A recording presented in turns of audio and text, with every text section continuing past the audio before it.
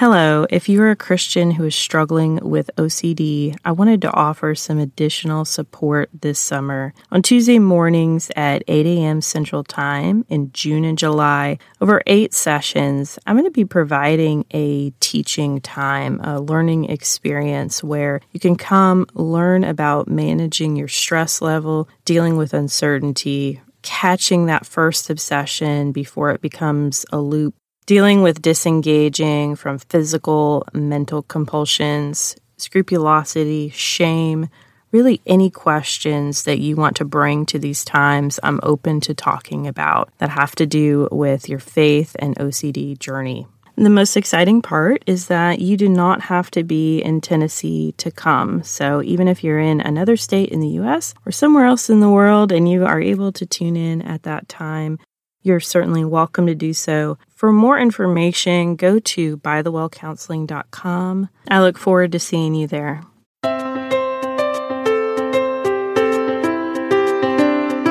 Welcome to Hope for Anxiety and OCD, episode 110. A lot of what we talk about on our show is healthy relationships, as well as reducing shame and increasing hope for people who are dealing with anxiety and OCD.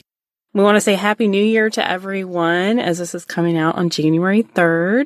Here on the show with me today, I have Dr. Janeen Davis, who is of Purpose and Peace Solutions. She does a variety of different things, so I'll let her tell a little bit more about herself and what she does. Thank you, Carrie, for the intro. And yeah, Purpose and Peace Solutions is hopefully aptly named because in all the different ways that I work with people these days, I think that does reflect the heart of what we're after. I do a lot of what I call member care counseling these days. And that's because that's the term that we often use overseas and on the mission field. When we're working with people overseas, we call it member care.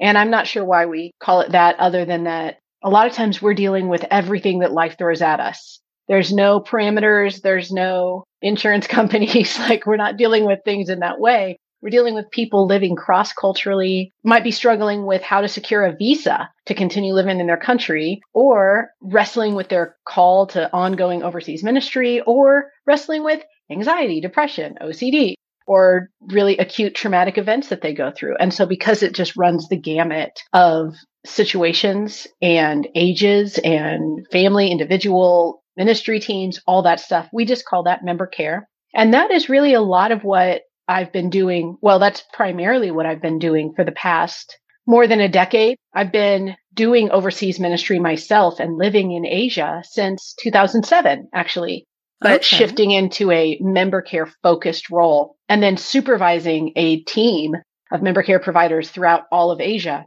That's been my life for so long that when I got stuck in America because I had to evacuate during COVID, it didn't occur to me to change that framework of just really like holistic care and looking at people's, what does life look like on the ground for you? What is your local situation like? What's your family situation like? As well as the maybe specific thing that they're expressing need for and asking for help for. So I do a lot of that. That's just one answer. That's just one part of it. But kind of introducing that term, I feel like is maybe necessary because it's oftentimes just associated with overseas work. And I've brought that to where I am now based out of Nashville, but still providing care full time for overseas cross-cultural people working in ministry around the world. My work schedule is crazy. I usually start at 5:30 or 6 a.m. with sessions because of time zone stuff. Yes. Wow. How did you become interested in helping Christians on the mission field resolve conflict? Was this something that you had encountered a lot, or you had seen this was a common occurrence, something that people were bringing into their time with you? I like the way you phrase that because you're including so many components that were so relevant. I didn't even say the thing about conflict resolution, but that did arise out of my work in a cross-cultural ministry context because, well, I'll say it like this. We can see a correlation between interdependence and conflict potential. So what I mean by that is the more that we depend on other people for like our basic needs or basic core aspects of our life, the more there is potential for conflict. And that is particularly true on the mission field, where sometimes there's only one other family in your village who speaks English. Our need for one another to kind of be our whole social support in the way that we want it is really high when options are limited. The more that we need another person who didn't necessarily sign up to be our best friend or to like to play board games at night to decompress or whatever, like they didn't necessarily sign up for that. And yet if we come to them with those expectations, then it just increases the opportunity for conflict. And that's just on the lighthearted things. In my experience working overseas, of course, we see the full gamut of the human experience. People are going to struggle with things regardless of where they're living and working. But we also see conflict arise in a way that's really problematic and distracting and destructive for this kind of work. Because if people can't be in right relationship with one another, then how can they even really claim to be disciples of Christ? I mean, Jesus said, they'll know you're my disciples if you have love for one another in John 13:35. So that's really a big deal and something that we have to work through. We can't do ministry together if we're not speaking. Right. If there's tension, Yeah, everybody that's feels huge. that. So in my experience, conflict has been the most difficult or even untreatable issue across the board. And that's partly because of its commonality. And I just say that like as a general rule, my member care team and I would understand that when conflicts got really severe to the point that leadership or management, however you want to think about it, were reaching out for help with mediation or something, they would want us to show up and help these people fix their problems, like help them resolve their conflict. Yeah. It's the one thing that I really didn't want anything to do with because we don't have a gold standard of treatment for conflict. We don't have a specific standard approach that consistently produces positive outcomes for relational conflict. And ultimately, seeing that pattern and seeing that problem, but also seeing how persistent this is, like in the human experience, it influenced the direction of my doctoral research in looking at like, where does conflict come from? We need to have a better standard understanding of the nature of conflict so we can more effectively treat the right thing. Because I think part of the reason conflict is so difficult to resolve is we're often trying to fix the wrong thing. So all of that to say that it was a huge problem because conflicts constantly arise and it's extremely destructive in a ministry context where we are relying heavily on one another for work, for personal needs, for social needs, for kids, for adults. And so we have to find a way to work this out. We can't just part ways. We can't just be like, I'll just go to a church down the street. I don't have to deal with you anymore. We have to deal with each other.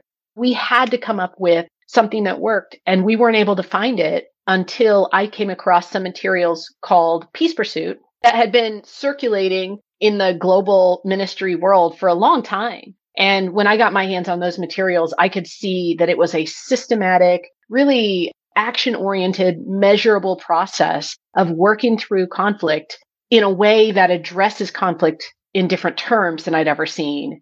And it would clearly produce new positive outcomes. And I started using it in my organization consistently, as in 100% of the time for the first year. I was being called in to deal with really significant conflicts that had been going on a long time. And using this model, 100% of the time, we would measure it a success. Really thrilling. So my passion for this ongoing work of helping people get this tool in their hands, know how to use it effectively, and just know how to find peace in their own hearts, in their own lives, from relational hurt and from wounds from the past in this way has come out of seeing it as a really huge need previously without a good solution on what we would call on the mission field or in an overseas context. And so now I'm working in the States and have the privilege of getting to do a lot of training for ministries and for overseas organizations or local ministries in the States that want to help their staff or church staff or just local, any kind of office setting in a Christian context, equip their personnel or their staff with a really specific process of how to resolve conflicts well and reach peace, no matter what. What I like about it is that it really starts the conflict resolution process with you and God, really praying, examining, what is my part in this? Because as you said, a lot of times we're trying to solve the wrong thing. Like we want to come to the conflict table and try to get that other person to change, but we don't have control over that other person and what they're doing. And ultimately, God is the one that can speak to their heart and soften them and open them up towards resolution as well. I mean, that's the spiritual component is very important there, I think, for people to recognize and understand. And then there's also this element of you have different, I'll call it a pathway. I don't know if that's what you would call it, but there's a different pathway depending on if you feel like you're the person that's offended, if you feel like you've possibly offended someone else, or say you're a third party mediator and you're not actually involved in the conflict. And so there's different systematic steps for each, depending on who you are in the conflict, to go through. And I like that a lot because it's very practical and step-by-step oriented. I think it's great because you've clearly looked at these peace pursuit materials. That's what you're describing is this peace pursuit model of conflict resolution. We would say it does start you out with a couple of things that are very, very unique that I've not seen in other models addressing this. One is first asking people, do you want to resolve a relational problem? And the reason that that question is so, so important is because as we start to unpack it, because initially people will just say, yes, of course, that's why I'm here. Yes, of course I do. But then you already pointed it out. We want to do that by having the other person change or something like that. We want to do that by receiving the apology that we know that we are due, possibly. And that is the kind of mentality that keeps us stuck in conflicts when everyone else involved isn't cooperating with our definition of peace. We have to really start checking our hearts right from the beginning with that question and realize it's really challenging us to reflect, do I want peace or do I want to win? That's and that is a very good question. Yeah, it's a gut-wrenching question. We haven't even started. Like that's the first question of the process because we're not going to start down this pathway until we've really made peace in our own hearts with even what the goal is. Yeah. Because if I'm trying to win, if I'm trying to build a case or develop some kind of amazing communication technique that will then open this person's eyes to the wrong that they did, and I will finally get my apology, and that's how I define peace, then we're going to be spending our time in a very different way, the common way. We're going to do conflict resolution trainings on all these communication techniques because that's based on a philosophy that conflict comes from like just poor communication. Which kind of, but no, not really, because that would mean that every time someone doesn't like use I statements instead of you statements, it would consistently result in conflict, which of course it doesn't, because really it comes down to our own heart, our own expectations about the relationship. Yeah, so we start with that and then we choose our role. Am I the offended? Am I the offender? Am I a potential initiator where I just saw this go down and I want to help, but I don't want to make it worse and I don't want to stick my nose where I shouldn't? Should I? Should I not? Like, what should I say? And then, of course, the coach, which is for those of us in the counseling field, we're often in a position to be a coach or at least potentially be a coach where we're just utilizing these resources to help another individual or maybe multiple people if we're working with different people in the conflict to help them reach peace. All of that is such a fresh way of entering into the conversation. And it really just starts to prime us to shift our thinking toward a more rational perspective because we're going to be asked to describe the situation objectively, not emotionally, not using like judgment labels on the other person or moral labels on the other person, like rudely or harshly or carelessly or whatever we might say as we're describing the situation, but really starting to process back what happened and why exactly it was offensive to us or hurtful to us in the first place, not to justify our hurt, but to really start to understand the nature of the wound so that we can better understand how to reach peace. Like, what does forgiveness need to look like in this situation? And sometimes the wound is that they did the exact same thing that your mother used to do, or your father used to do, or your ex used to do, and really taking that time to self-examine, recognize like, oh, okay, I'm getting triggered by past relationship stuff. It's not even have to do anything with this particular person or this particular relationship. 100%. Yes. Yeah. How do we know? I've kind of picked some questions for people who deal with anxiety surrounding conflict, and I would include myself in this somewhat. My husband and I do a anniversary episode every year, and we just talked about how I brought something up of like, hey, I'm unhappy about this. And he said, yeah, me too. So then we had the opportunity to make changes in that aspect of our relationship, which was really beautiful. But how do we know whether something is worth like bringing up and addressing? Like we all are in the Bible. We want to extend grace to other people. And I know that I have bad days. I know that other people have bad days. How do I know if it's like, okay, I just need to extend grace and just let that one roll off and move on, forgive them? Or do I really need to address this with this person? Do I really need to bring it up and say, hey, that hurt me? Or Yeah, I love the question. And I think there's a couple different ways that we can look at this. First of all, it would be helpful if we realize that the Bible actually gives us three different options for how to respond to a hurt. It's not just go, because sometimes we feel like the right thing to do is go directly to the person and talk to them directly about it. right. But we also have a whole slew of passages that tell us like it's to my benefit to overlook an offense. Overlooking and just releasing those moments of offense is also an equally valid option. But also a third option is to just wait, watch, and see if a momentary offense was possibly a misunderstanding, it was a bad day, or discern, is this a pattern? Is this something where for the sake of the other person or the relationship, the most loving and gracious thing to do is bring it up and bring it into the light and address it.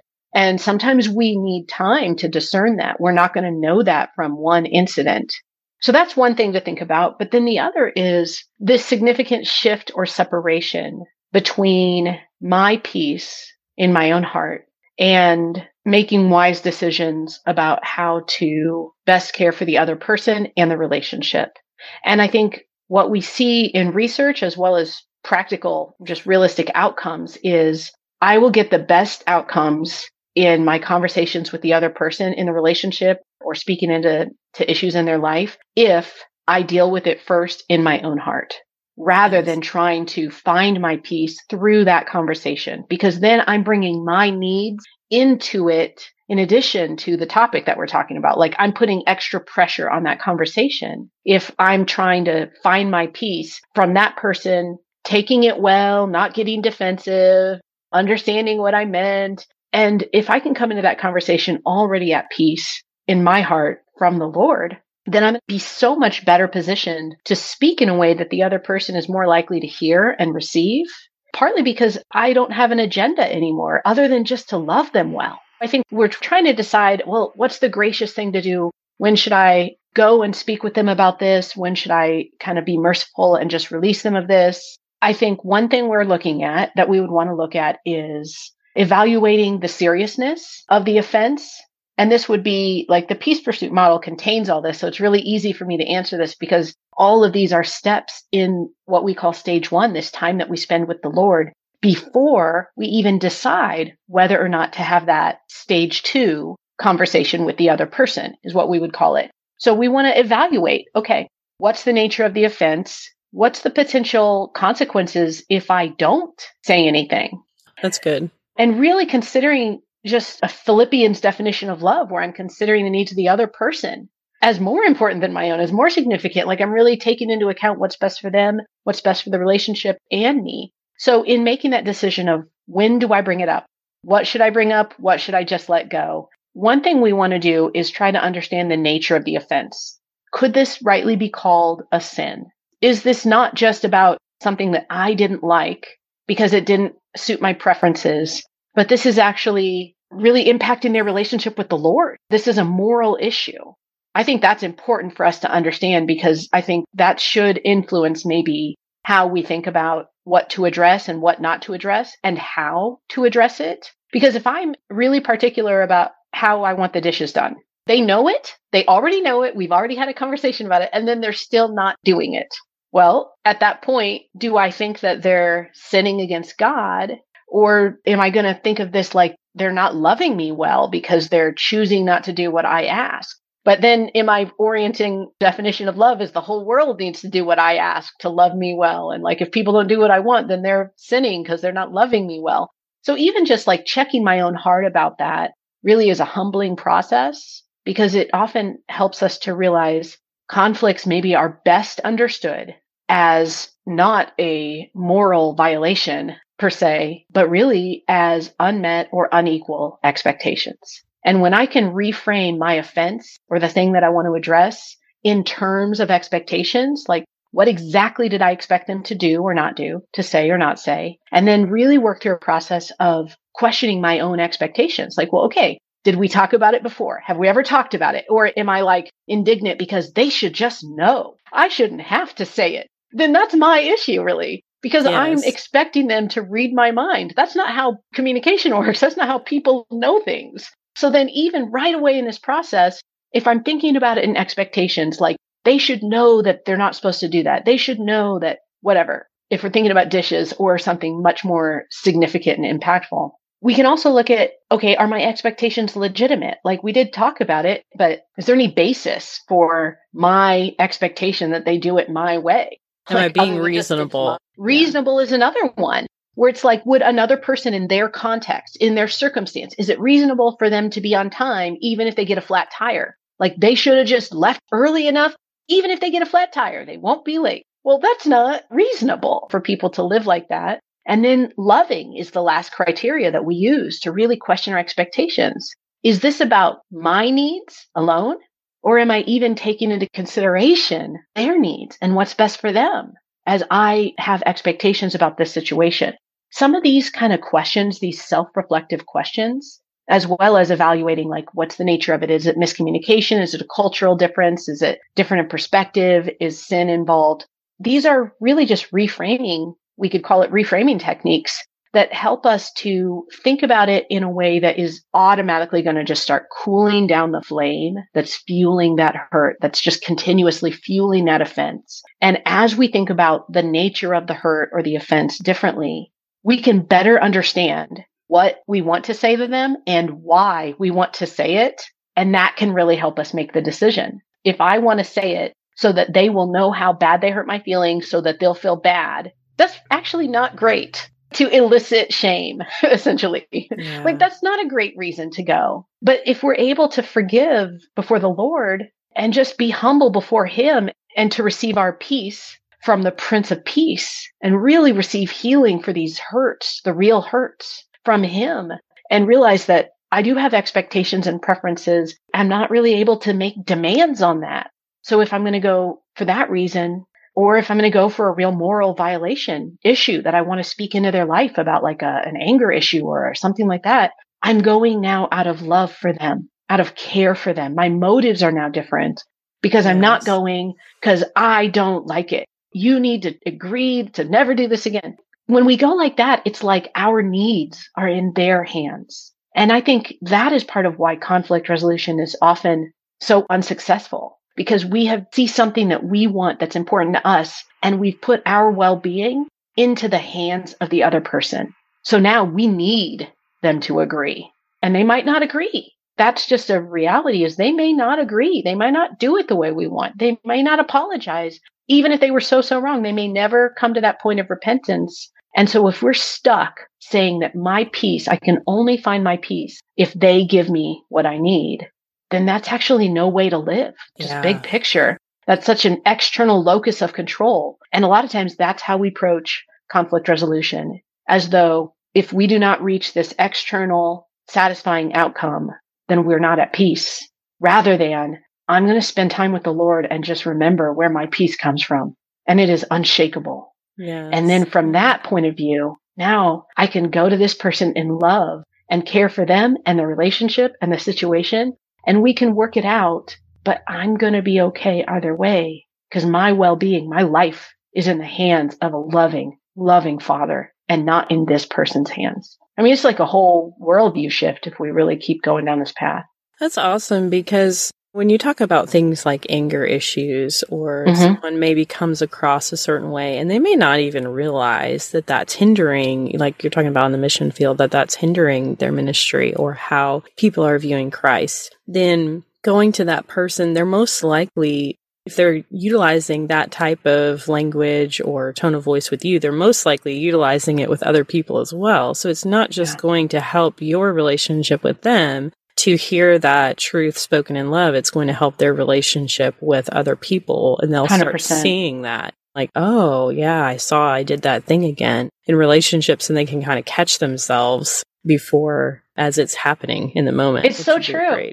It's so freeing. And you were talking about anxiety relating to deal with conflict, which is so, so prominent because so many of us are afraid to address it at all because we don't know what exactly to say to get the outcome we think we need. So we're afraid if we say anything, it might just make it worse. We don't want to deal with it. A lot of times when I'm doing trainings, I'll ask everyone, all right, who here is a conflict avoider? And it's almost everybody in the room would identify as a conflict avoider. And why is that? It's because we don't know. The conversation about conflict feels very, very risky. And we don't know if we're going to be able to communicate in such a way as to elicit the response that we think we need. And that's why this approach I have found to be so, so incredibly effective and successful is because if I realize that the hurt and the conflict that I'm experiencing, I'm going to take that to the Lord and I'm going to find peace there. And even only after that will I even decide whether or not I should talk to the person. Then when I do go have that conversation, it's just that. It's a conversation. It's no longer a confrontation. I'm not going to them to meet my needs anymore. My needs are met. I'm at peace. I've remembered who and whose I am. And so now I'm coming to them out of love, which means I know it can be successful. It decreases the perceived risk, which is what we think of when we're thinking about anxiety, right? Like I'm afraid of an unwanted outcome. There's something about this that feels risky and I'm afraid of what might happen. But if I know that my so-called conflict conversation with this person is really just going to be a conversation given in love to them, and I'm already good, then the risk, the threat goes down.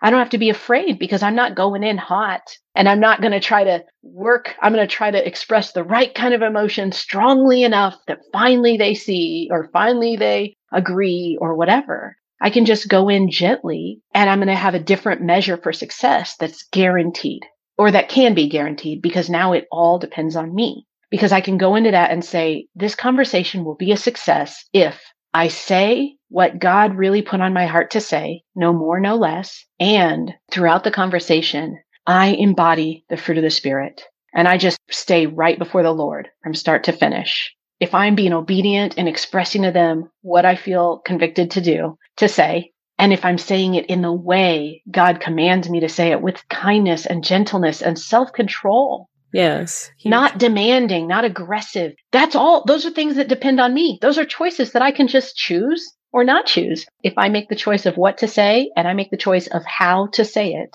and stay in that place, then really that's the determinant of a successful conversation with them because it's not going to base success on their response. And that's where the anxiety just starts to go down, down, down, down, down. Because now success is based on choices that I can make so I can feel more confident of the outcome from the beginning.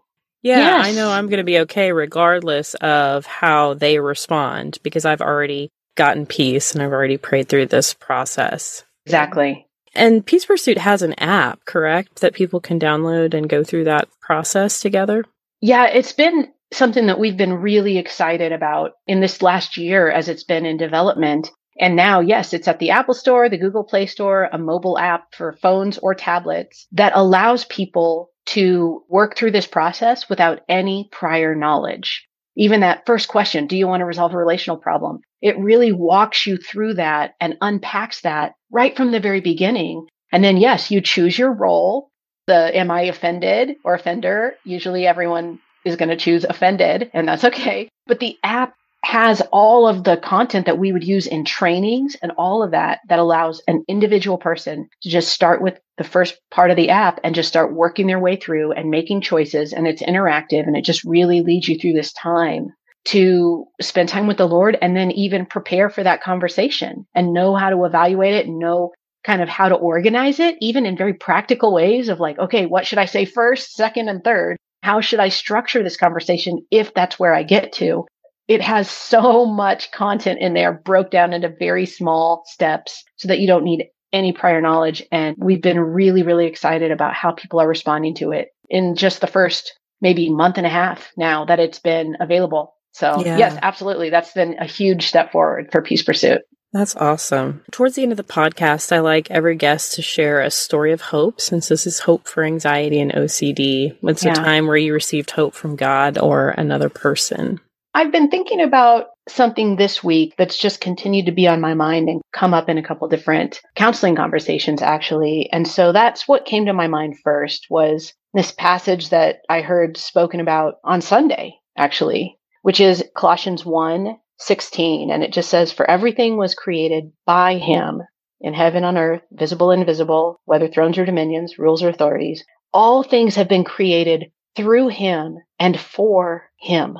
And the reason that I find so much hope in that is because it's this maybe paradoxical or ironic somehow thought, but I find it so comforting, which is that it's not about me. I don't have to define my life or my value or my worth or my purpose in life or my accomplishments as though it was all about me. I am, in a way, so encouraged and find so much hope in my life, knowing that I'm almost like a background character in someone else's wonderful story. I get to be a worshiper. I get to be a part of this story, but it's not about me. So I can enjoy the peace and the victory that comes from someone else's accomplishments and the hope that someone else has provided for me, which is in the Lord and a future that's already secure. So I think those words have just been really powerful for me. I've been thinking about it this week, that all things were created by him, through him, for him.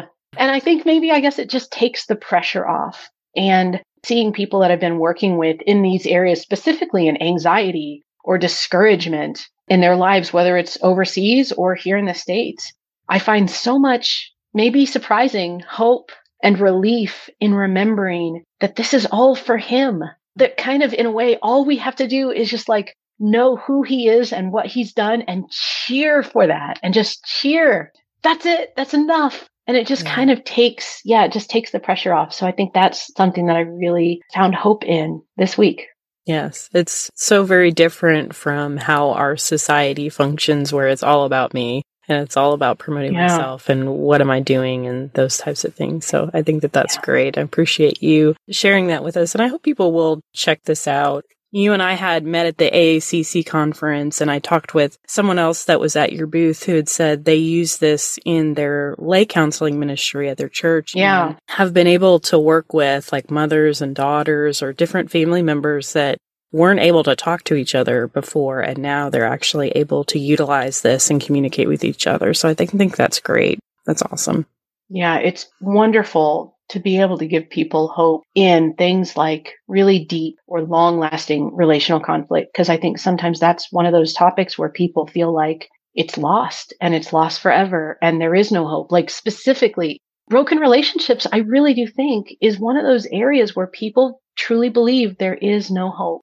Yeah. Some things are broken beyond repair. And so to find hope that at the very least we can reach peace in our hearts about this loss rather than let it always be a hurt, an unresolved hurt. I think, it's so encouraging. And then to bring people together in that and see restoration happen. It's really been a wonderful thing to be a part of, for sure. I really predict that this is going to be a popular episode because we all deal with conflict in our lives and we want to do it in a healthy, godly way. So I hope that this episode was helpful for you. And I wanted to share some exciting news. We just got our 2023 year in review from our podcasting platform. Found out that we had downloads in 77 countries last year. That is just so incredible. I'm absolutely blown away. So hello to all the people who are listening around the world to the show and receiving hope for their anxiety and OCD. We are hard at work on a mindfulness course that will be coming out as soon as we can get it done and the pieces in place. I can't wait to share that with you. I really wanted to take something and make it bite-sized, practical, more affordable to share with you who are dealing with anxiety and OCD and trying to figure out what are some practical things that I can put in place that are going to help me be able to deal with the things outside of my control, help me calm and relax my mind a little bit so that I can sleep better, so that I can focus on school, focus on my kids, focus on the tasks that I need to complete at work. Anxiety affects so many different aspects of your life. So I am hopeful that this course is going to be just a great help to a lot of people. Of course, to be first in the know, finding out when this course launches, you can sign up for our email list, hopeforanxietyandocd.com/free. Just sign up for one of our free resources there. I am looking forward to what 2024 will bring, and I hope that you are too. Happy New Year again. Hope for Anxiety and OCD is a production of By the Well Counseling. Our show is hosted by me, Carrie Bach, licensed professional counselor in Tennessee. Opinions given by our guests are their own and do not necessarily reflect the views of myself or By the Well Counseling. Our original music is by Brandon Mangroom. Until next time, may you be comforted by God's great love for you.